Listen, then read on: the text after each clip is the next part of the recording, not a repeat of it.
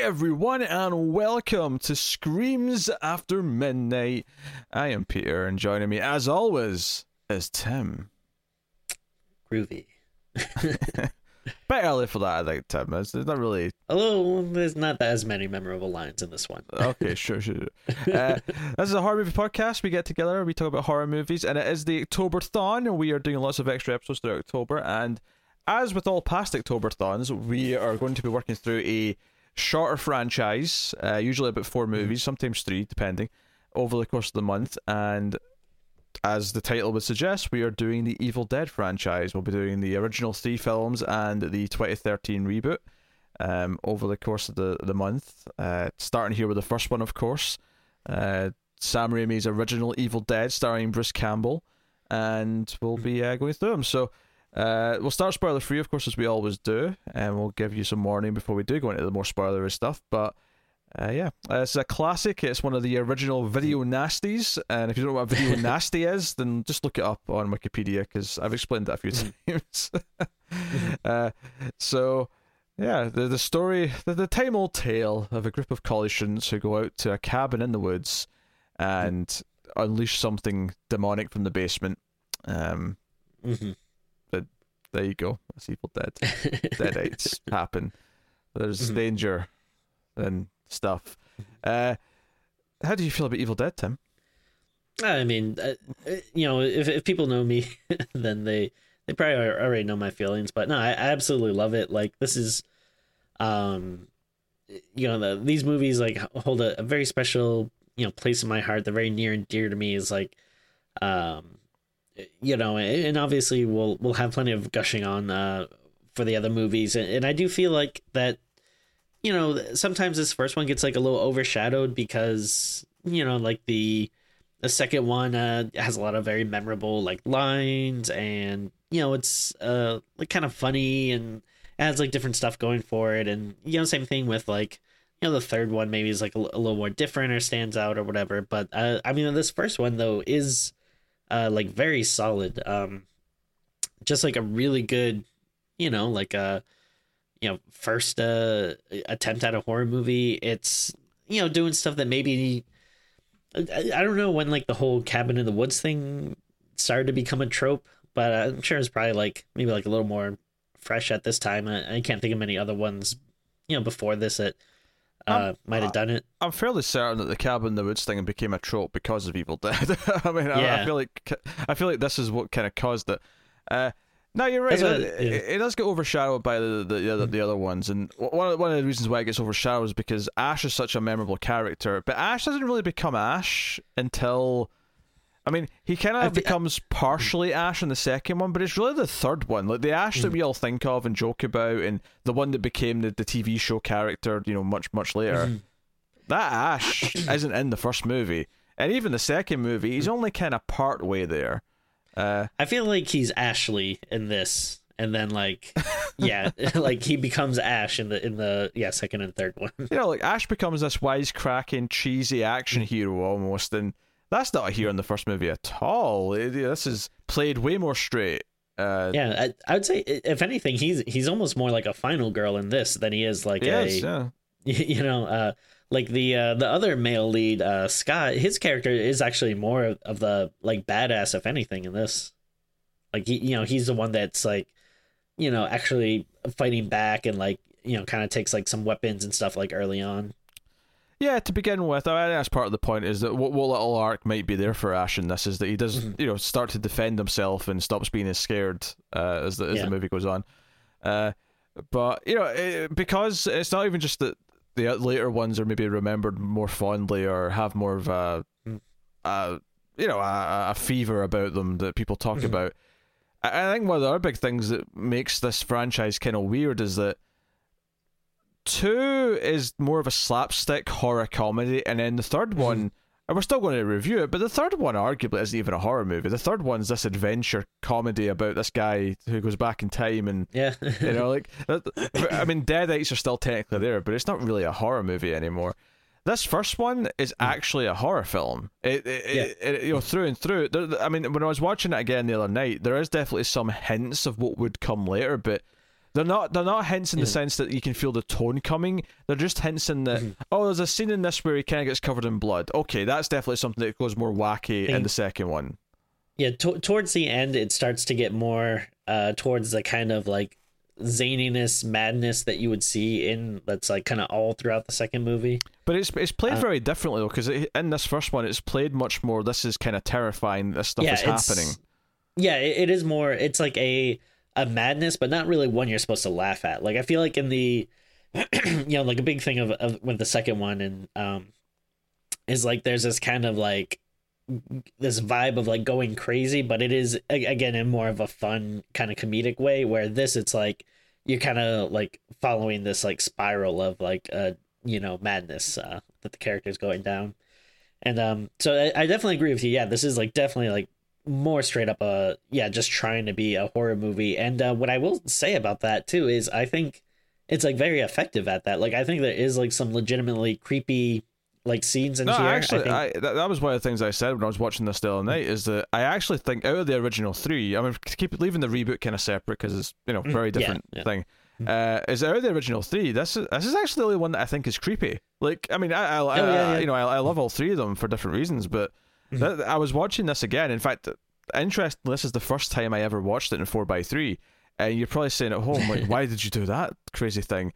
Well, Evil Dead's kind of a weird case because it's practically a student film, right? It was made when they were all quite young.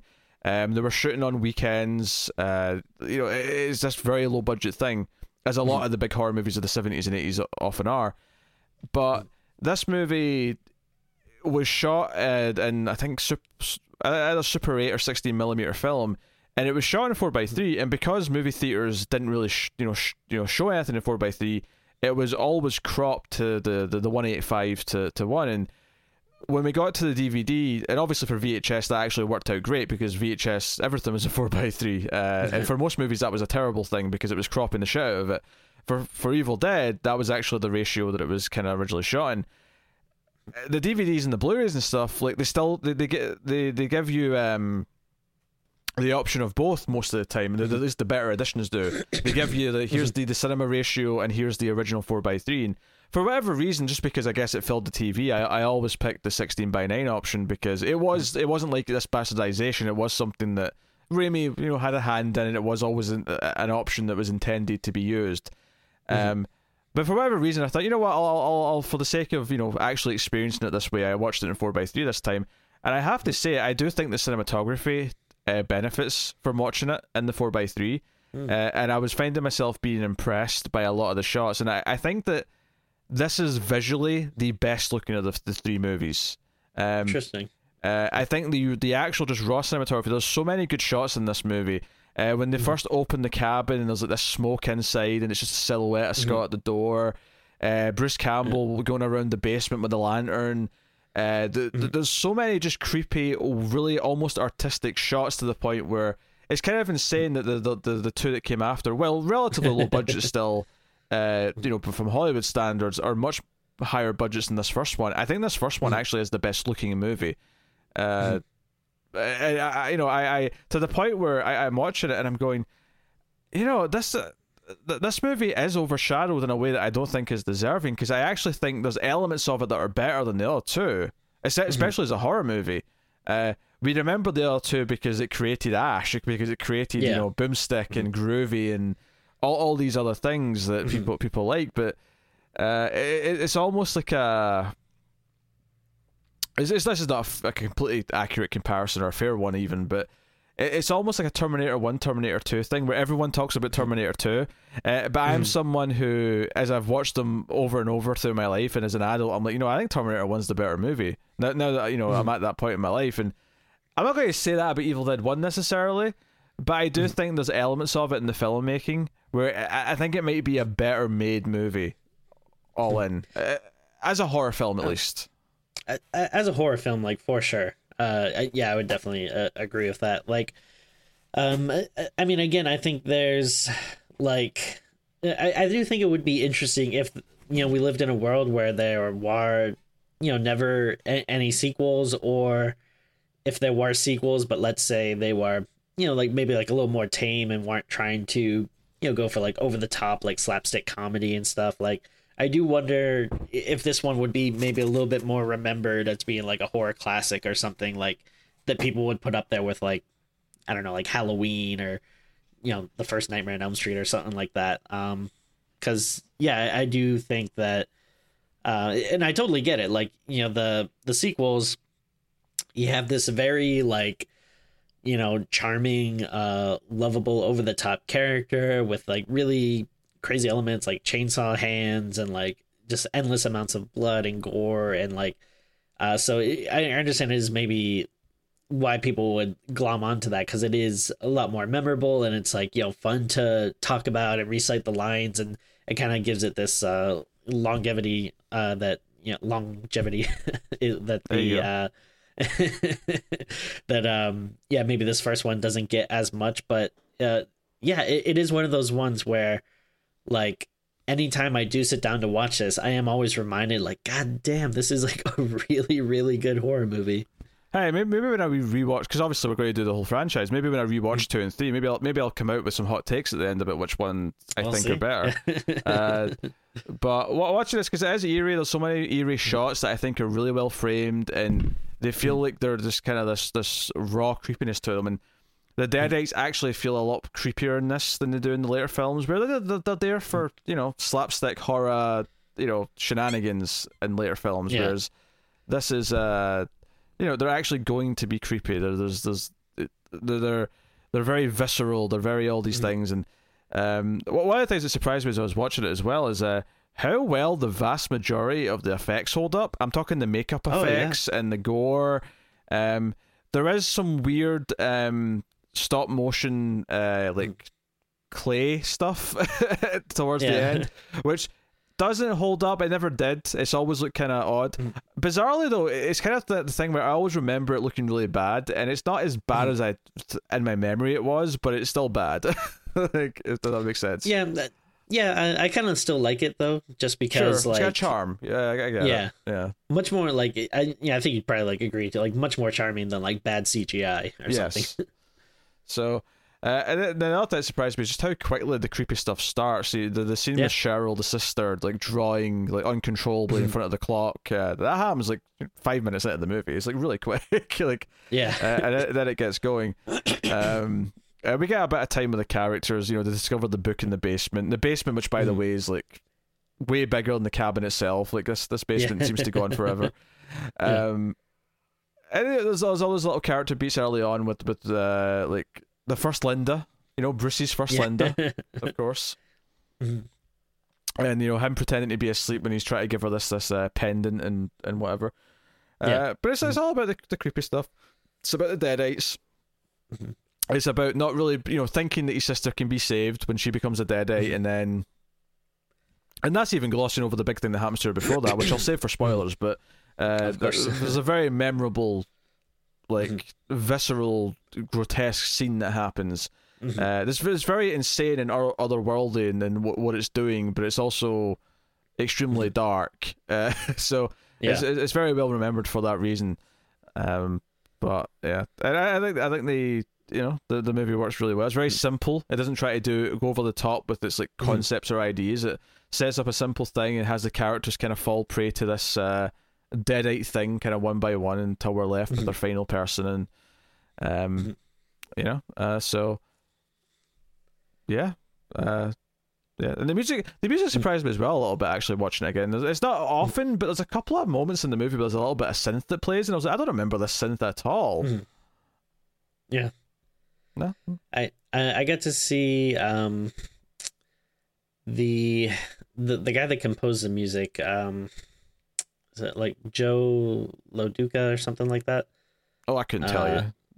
Yeah, the only reason why I know is because they put out a vinyl for it, and I actually went to see him. He played like a couple of like the tracks live, and the vinyl is actually like a I forget what they call it, but it's kind of like a recompose. Like some of it is like old music, and some of it's like new music that you kind of like redid or whatever, like after the fact. But I do think it's not like other movies where maybe it's super memorable stuff that you can kind of like hum right off the top of your head, but when you do sit down and watch it, like a lot of times like stuff will kick in and you're like, oh yeah, like no, this is like a good track or like a good score here. Yeah. I mean, if you really critique the movie, I mean, the characters aren't obviously that deep in terms of like who they are. There's very simplistic stuff in terms of like, but it doesn't really get in the way of it though, because it's not really what the movie's here to do. But yeah, it's one of those things. I've actually got it playing off to the side. If you see me looking over, that's because I've got it playing kind of okay. on the other TV over there. And like I kind of like that like there's like I feel like a naturalness to like the dialogue where like like I don't know, like I think these are all just kind of like like drama theater kids that all kind of hung out and stuff, and I feel like you can kind of tell, like, not to the point where it feels like the dialogue is like improv-y, but like to the point where I don't know, it does feel kind of natural when it's not like over the top, like being like, what are you talking about, babe? That's totally not what happened. Like it is like it does, like, when like Ash is like concerned for his sister, but also like, thinks she's like, imagining things. Like, I don't know, there is like kind of a realness to the performance where it is kind of like, like, oh, okay, like whatever you say, like, all right, let's get out of here. Like, I don't know, like it's interesting. I think but yeah, it all works very well. Yeah, it's interesting how much of a slow build there is to things early on. I mean, as much as I said, creepy stuff starts happening quite quickly. The actual like build to the first Deadite is, there's a lot of stuff that happens in the build up to it. I just passed the moment in the movie there where the camera's kind of outside the cabin and it's kind of looking into the windows to the various characters, and it feels very, it feels like there's a serial killer outside looking in, but it's not, because one of the big things we need to talk about in this that continues throughout the series is the use of this kind of like a POV shot of like a malevolent force that's outside. Basically, I think the implication is this is what kind of like takes over people and makes them deadites, is this force that's kind of traveling through the forest, and like we see it kind of like around, and it's kind of interesting that Sam Raimi's idea here was to have a POV shot of something that wasn't there. It's a POV shot of just the evil as opposed to like a literal killer. It does give it a unique feel and a vibe. It's a very distinct thing to the series. This especially when they start speeding it up and you get this super quick, because even the movie starts with like as the credits are playing out, you get the over the lake, over the water, not up up to the bridge, and then eventually they get to the car and stuff. But it's a very distinct visual style. Yeah, no, I totally agree. And there's some like really nice shots too. Like there's one where it's kind of like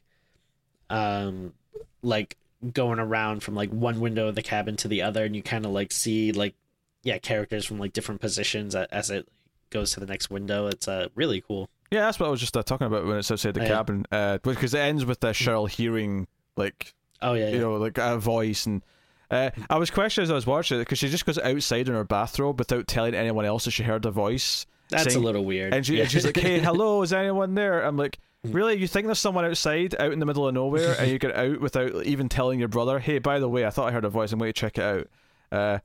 To which he should probably say, "Hey, how about I go with you?" So because it sounds like, hey, if there is something out there. So I mean, I suppose we should give spoiler warning so we can start talking about all the stuff that it gets into. I will take this time to thank the Patreon producers for the month. We're recording this in September though, so this is the list as it stands. So thank you to Alison M. Fordyce, Tyler Hess, Cindy Palacios, David Sharp, Bordenau, Al Tribesman, Christopher Moy, and Brett Williams.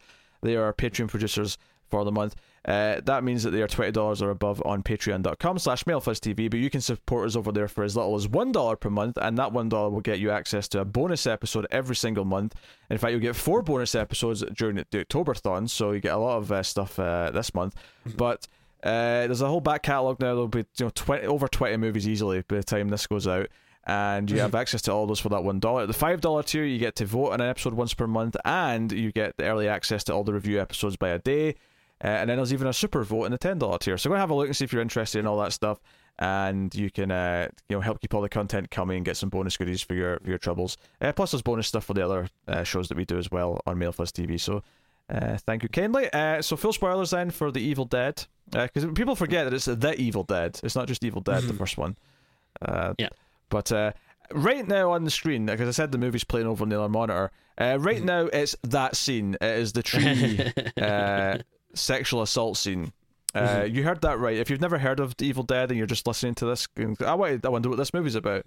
Yes, Cheryl, the character, is assaulted by a tree, and it is the most weird thing ever. But it does feel very violent and visceral and otherworldly, and I don't even know what else to call it. It's definitely a very unique moment in a horror movie. I'll tell you that much. Oh yeah, for sure. And like there's something about it where it's like obviously it's not like you like to see it or anything, but like there is like, I don't know, like other like assault scenes in movies, like it feels so like kind of gross and grimy, but there's something about like having it in this instance be this like other natural force, like and not like a humanoid one in any way. It's like just like nature itself. I think what makes it work really well is there's this sort of the thought process as you're watching it, because you don't know that's what it's going to do. You just see the tree vines start to come alive and then grab the hands, but then it starts ripping off like her clothes and like caressing parts of her, and then you see the one branch go straight in, up the legs, right? And there's a disbelief to what's happening where you're kind of like, what is going on? And there's maybe a joke here to be made about, a dark prequel to Guardians of the Galaxy. This was Groot in a previous. Oh gosh. Okay. I don't know. It's the only tree character I can think of. Go on, name me another tree that's a character. I dare you. Well, in Lord of the Rings, there's like those Ents, Treebeard. Okay, name me a tree character in something that's not trash. But there's this disbelief to it, and it's kind of like this thing where, she runs back to the cabin and her clothes are all ripped, and you almost think that like they should all be taking this very seriously. That she looks like she's been assaulted. The movie never quite goes into that territory though, where it kind of like addresses the idea that she's been assaulted in that way. The characters never seem to kind of like understand that anything like that's happening. I'm not even sure she understands. In fact, the actress, I believe, for a long time claimed that she never got that that's what was happening on set. This idea that she never realized that she was being filmed in a scene where a tree was raping her. But I don't know how you interpret the one tree branch going up the legs. Like, how do you interpret that specifically? I'm not sure, but. So I'm not so sure exactly the context of that claim, but maybe it was a body double in that one shot. I don't know. That's possible, but I'm not sure if the director and that were trying to, I don't know, pull a fast one or misdirect her as to what was going on. Yeah. Again, this is vague memory. If that never happened, ignore everything I just said. But I vaguely remember that being a thing. But bottom line, it is like. Yeah, one of the most memorable parts of the movie, and sure. It is very visceral and gross, but again, like strangely like effective because of like how, I guess bizarre and brutal it is. Yeah, and of course Ash, like she says, Ash, I need out of here right now. I can't stay here. So he's like, okay, I'll drive you back to town. You can stay there. But they can't get to the bridge. The bridge is like.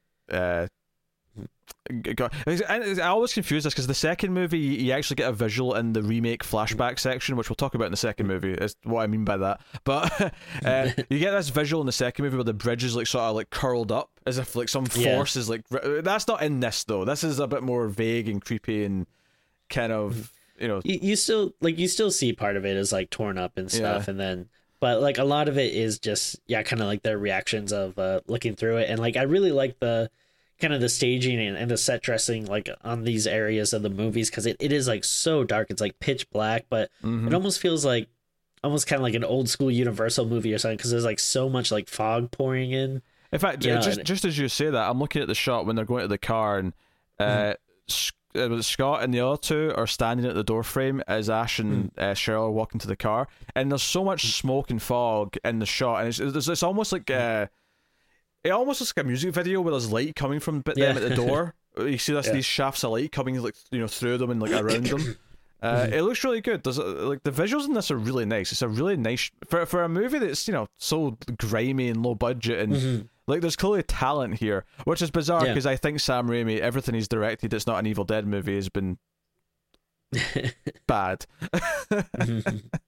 That's certainly your opinion, but I'm a big I love Sam Raimi. I'm a big defender of his. I really like a lot of his stuff, and I think the one thing you got to give him credit for is, even if you don't like a lot of his stuff, I think you got to admit that he does at least have like a style, like and I think like especially evident like in this movie. It's like, this first low budget movie, he's coming out and he's doing like a lot of stuff that I feel like you just wouldn't see in other movies. Joe, I do think he benefits though from having no money. I think the restrictions and not being able to just do anything actually make him a better filmmaker. I think the more money Sam Raimi's gotten, the less I've liked his movies. So there's definitely something to be said where, he can't just have like all these things and do all these wacky things that kind of holds him back a little bit, which I think, at least for my taste, I think works out better. I think like I think maybe like a lot of like directors from this time period too maybe don't adjust to like CGI as well, or maybe they have so much stuff that they've never been able to do that once you add like computers and stuff and like, I can do like all this and this and this and that, like maybe it loses like a little something from the practical stuff that they're used to doing. Now, for the record, I don't remember Darkman well enough to say if I like that or not, but at least from recent time I can say that I don't like his Spider-Man movies. I don't like The Gift, which I rewatched last year. It was actually kind of laughably bad. Drag Me to Hell I didn't like that much. Oz the Great and the Powerful I just thought was straight up garbage. So I mean, there's a trend here of just not liking Sam Raimi movies outside of these 3 Evil Dead films. Yeah. I've never seen Oz. Like I should probably watch it just out of curiosity, but I really have no desire. it's bizarrely a beat for beat remake of the third Evil Dead movie. It's so weird. It's the plot of Army of Darkness, just in a different context. It's really odd. So strange. I still like the Spider-Man movies. I defend them. I rewatched them recently. I think they're still pretty good. And then and I love Drag Me to Hell. I'm a big defender of that one too. Well, no one's perfect. I was about to say the same thing. Oh, I'm glad we agree. Yeah. I'm glad we agree that no one's perfect. So, I mean, obviously, once we get to the Deadite stuff, though, it's one of those things where I'd forgotten some of the specifics when I was watching this the other day, and it was kind of that thing where I remembered just before it happened the pencil stab in the ankle. Oh, that always gets me. And it looks good as well. It doesn't look like obviously fake. If anything, the only stuff makeup wise that I think looks a bit rough is that sometimes the Deadite makeup in the face, it sometimes looks a bit separate, so it looks more like Leatherface than it does like a Deadite. Sure. Does that make sense? Yeah. But no, the ankle stab with the pencil is brutal. The part that gets me is you have like the initial stabbing, which is pretty bad, but then when they go back to it and they're kind of like, like wiggling it around in the wound and like kind of like going up and down with the pencil, like that's what always gets me. Like, it is very visceral. Yeah, that stuff's really good. You have Cheryl obviously turns into a Deadite first, and she's like, saying all the very, your souls are ours to take, or whatever the line is. And she gets trapped in the cell because people, I think one of the big visuals people remember from this movie more than anything else, perhaps, is, other than the POV stuff going through the woods, is the idea of the head popping up from the cellar door and like the not quite trash talking. That's maybe not the right phrase, but is like, come down here, Ash, or things like that, or even Scott like actually sitting on top of it and it's sort of just moving, rocking around, and all that stuff. I think really good. I think actually like one of my favorites, and one thing in the movie that I think is like really generally creepy is when I think it's Linda gets infected, how she kind of just like sits there.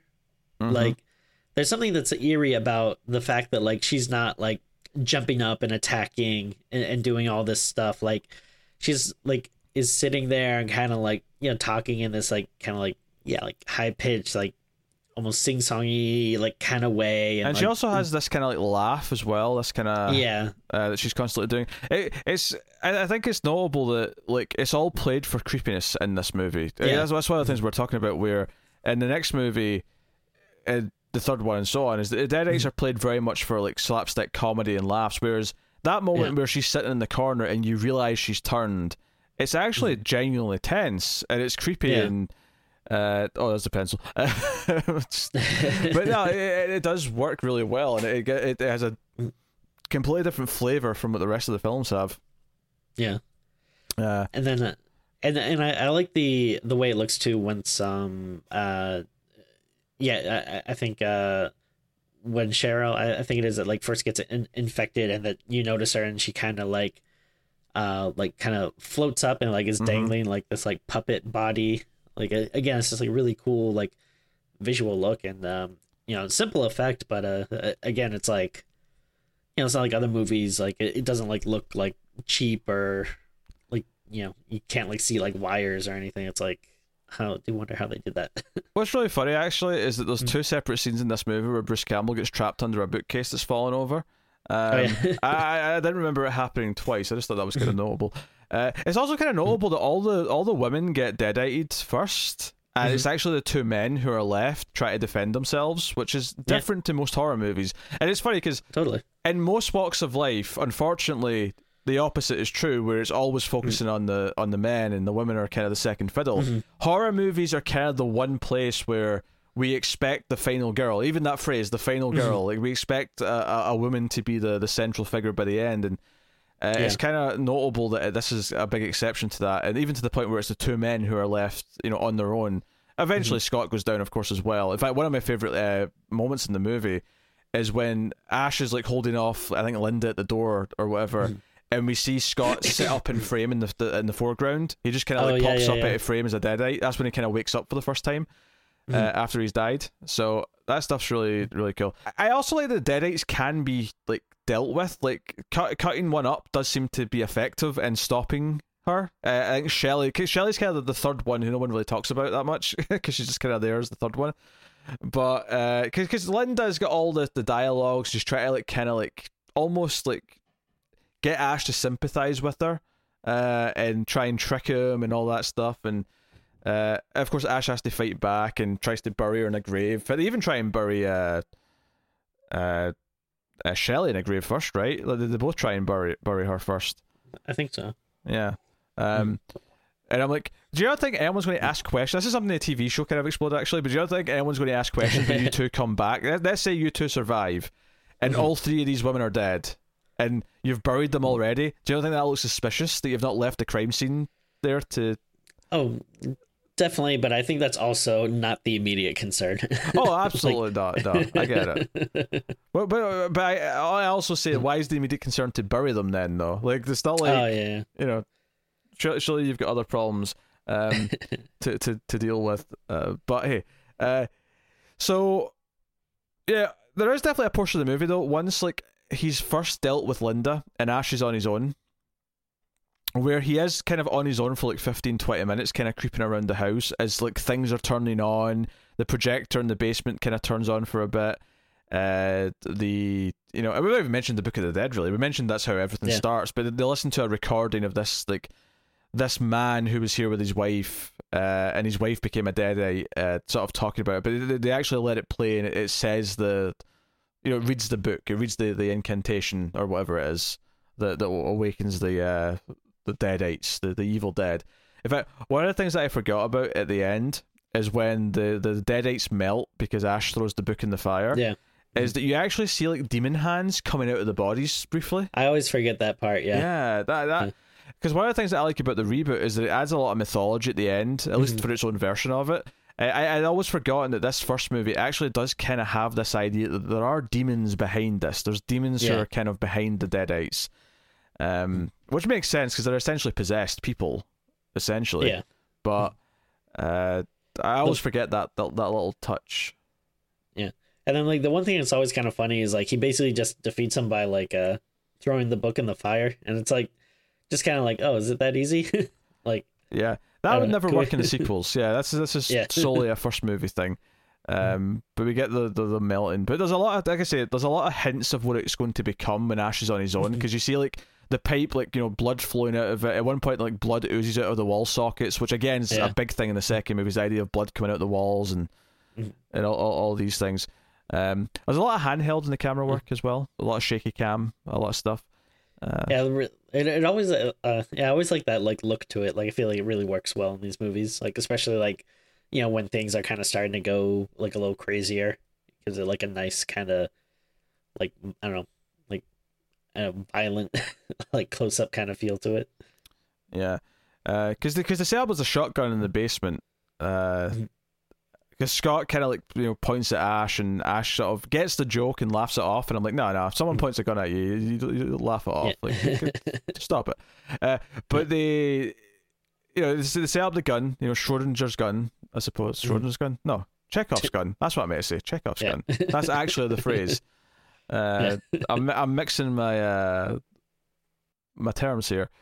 But yeah, because they kind of play up Scott as being the confident one, and Ash is kind of like almost shocked at first when stuff starts happening. He doesn't really jump to action, so it's kind of his arc, if he has an arc at all, which there isn't much of in this movie, admittedly. It's that he kind of becomes a bit more proactive and starts to defend himself throughout the film from everyone, and painfully, and almost dying from every angle as all these deadites are trying to kill him. We mentioned obviously he tries to bury Linda when he's seemingly killed her, Ash that is. Again, it goes very quiet. There's a lot of use of silence in the movie where he's like walking outside and he's holding her. She's in this white robe, and you've got this visual of him holding her in the eerie, again, fog, nighttime, the one sort of lantern lighting things, and he's digging this grave. There's this kind of, and she eventually wakes up and like pleads and all the other things, but even just that serene, creepy quality of like him dragging his bloody girlfriend in this white robe and then carrying her outside, there's just this kind of vibe to the whole thing. And it's kind of like a lot of low budget horror movies. It's more about the situation and the feeling of it than it is about telling some grand story with a big character journey. And maybe the reason why something like Halloween holds up even better than this does is because Halloween has like a bit more subtext in there. There's a little bit more to dig into. Mm-hmm. Like I say, like as a visual piece of filmmaking, I think Evil Dead holds up really, really well. More so than I remembered it doing before I watched it again. But like I say, there's a lot of Ash on his own, and he's combating the blood. He fights the deadites. There's a lot of him running from door to door, trying to make sure they're locked and barricaded and all the rest of it. And there's kind of a nice adrenaline surge as he's trying to run through the cabin, trying to make sure he does all this. But ultimately, we get this sort of showdown where he ends up, he's grabbing for the book and he throws it in the fire, and they kind of melt and the demon hands come out. And again, they had to design these demon hands that come out of the bodies. And the ending, though, is morning. He thinks he survived, but we get the POV camera again. Mm-hmm. And they kind of saved the most impressive version of this for last, because it's probably the longest time, or the longest uninterrupted POV shot that it has, where it starts all the way back from far back in the woods, and it comes all the way down past the car, through the house, and then ends like going, it's just like sort of, not a jump scare, but it ends, Bruce Campbell turns around and like sort of screams as it comes up to his face, and that's kind of the ending. And the second movie does deal with this and addresses this cliffhanger in a kind of a weird way, because it kind of remakes the first movie in a prologue, because they didn't have rights to the footage, so they had to kind of like make their own flashback scenes. It was as weird as that sounds, but we'll get into that in the second movie, obviously. It does try to play the emotion and stuff a little bit. There's a lot of moments where Ash is like holding the pendant that he gave her, or he's looking at it. Yeah, like I always got the sense that like there's something to that where, I don't know, maybe it's like supposed to represent like a symbol of like love or good. That, I don't know, it seems like very like, I don't know, something special that he can use, and it does kind of end up saving the day, like, because that's what he uses to like drag the book to him. That's right. Yes, there's a painstakingly long sort of, he keeps trying to hook it with the pendant and it's not working. There's a little bit of stretch of like unbelievability, I feel like, where like, come on, like I feel like that necklace wouldn't be able to like hook a book and drag that back, but like it's whatever, you let it go. Unbelievability, whatever. Disbelievability, I don't know. I don't even know if either of those is a word, but you know what I'm getting at. We'll go with it. So Evil Dead's very good. Evil Dead is a very short, simple, straight to the point movie with lots of a surprising amount of gore and effects and all the rest of it. And I think like Ash having to like fight Linda the Deadite again, it's played more as a serious thing in this. Even when he's beheaded her and like her blood starts squirting onto his face, yeah, like you can easily see how the second movie takes that and turns it into comedy. You can see how it does that, Totally. but in this it doesn't. When he's sort of screaming as it's happening, there's no music and you just feel this awkward horror of it. This like he's just going through hell. That's what it feels like. It feels like a night of hell. Whereas the second movie doesn't feel that. The second movie feels like, oh yeah, he's only got a chainsaw. Yeah, let's have limbs flying about and blood squirting everywhere. There's like like Sam Raimi like said like he loves like torturing Bruce Campbell like on these movies, and like and it's kind of like a weird thing where like I feel like as an audience like we do like to see him get tortured in the second movie, but yeah, like not so much as this. Like it's like when you see stuff, it's like you do like these scenes, but you're not like it's not like you're hooting and hollering like you would be like during the second one. But it's got very good pacing though, because we talk about all this big stuff that happens with Linda where he beheads her and after the burial, and it's he's hitting her with this big giant like it's like a broken bit of like wood from a house or something like that. He's got this big this big sort of plank, and he's hitting her over the head with it and all this. But once that's done, he gets back to the cabin, and the Cheryl, the deadite Cheryl, is not in the basement anymore. The door's open, so we have it goes from being really extreme and like very quick and all this aggressive stuff happening to being a slow stalk through the cabin, trying to find where the now missing Cheryl deadite is, and it's very eerie. And then there's even a moment later on when he has to go into the basement again, back when he's on his own, and walking down those stairs when that deadite's been down there has this creepy tension to it. So it juggles again, and this is probably why I'm saying it's the best horror movie of the bunch, is that it has all the slow tension as well as the all the big erratic stuff where there's all these things happening very quickly. It does have the slow in between where it's like, where are they? Like where is the deadite? So. And I like that stuff too, where he's like traveling in the basement. Again, it's like so dark. I really like just the use of these like very stark like blackness that surrounds them, but like it's never like hard to like see or anything. But yeah, like I really like a lot of those like lighting choices and just how like really dark and black it can get in some of those scenes. So that's basically Evil Dead in a nutshell. So I guess I'm going to ask you what you're going to rate the film, Tim. It's one that I feel like, I mean, I've seen this like a billion times at this point, but like it does still continue to grow on me. I feel like each time I see it, and I do think part of it is like, again, that like the fact that it doesn't have maybe as much notoriety as like the sequels that if you do go to watch it and it's been a while, maybe you forget about how good it is, but it is like really damn good, and I'm constantly like surprised and happy when I watch it. Yeah, I mean it's really solid entry into like probably like my favorite like film franchises of all time. So I'm gonna go with a 9. I think it's great. It's one that like I just love watching, and man, what a great start to a great series. Yeah,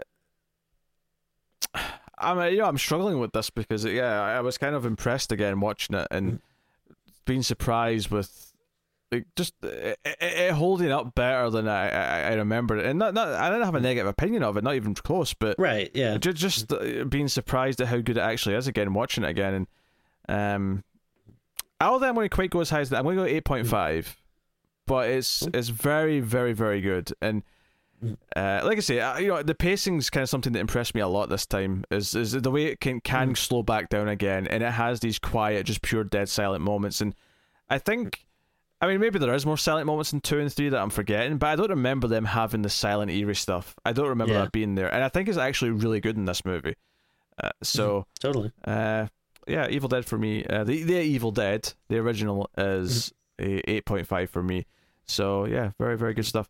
Definitely a classic, definitely worth seeing if you're checking out the must-sees of the horror genre. I think Evil Dead's one that has to be up there.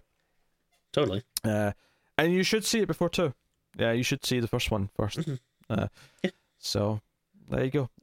Evil Dead, which starts our trip through the franchise. 2 obviously next, and we'll be getting through them. So if you have made it this far in the review, this far on YouTube specifically, then put the word, I'm not picking groovy. We need to save groovy. We need to save that. Necronomicon? Sure. Yeah, sure. Put the word Necronomicon in the comments. Okay, I'll get Tim to do the pose for the thumbnail. So Tim, if you could prepare yourself. We can count 3, 2, 1 and press play. No, say pose. 3, 2, 1, pose.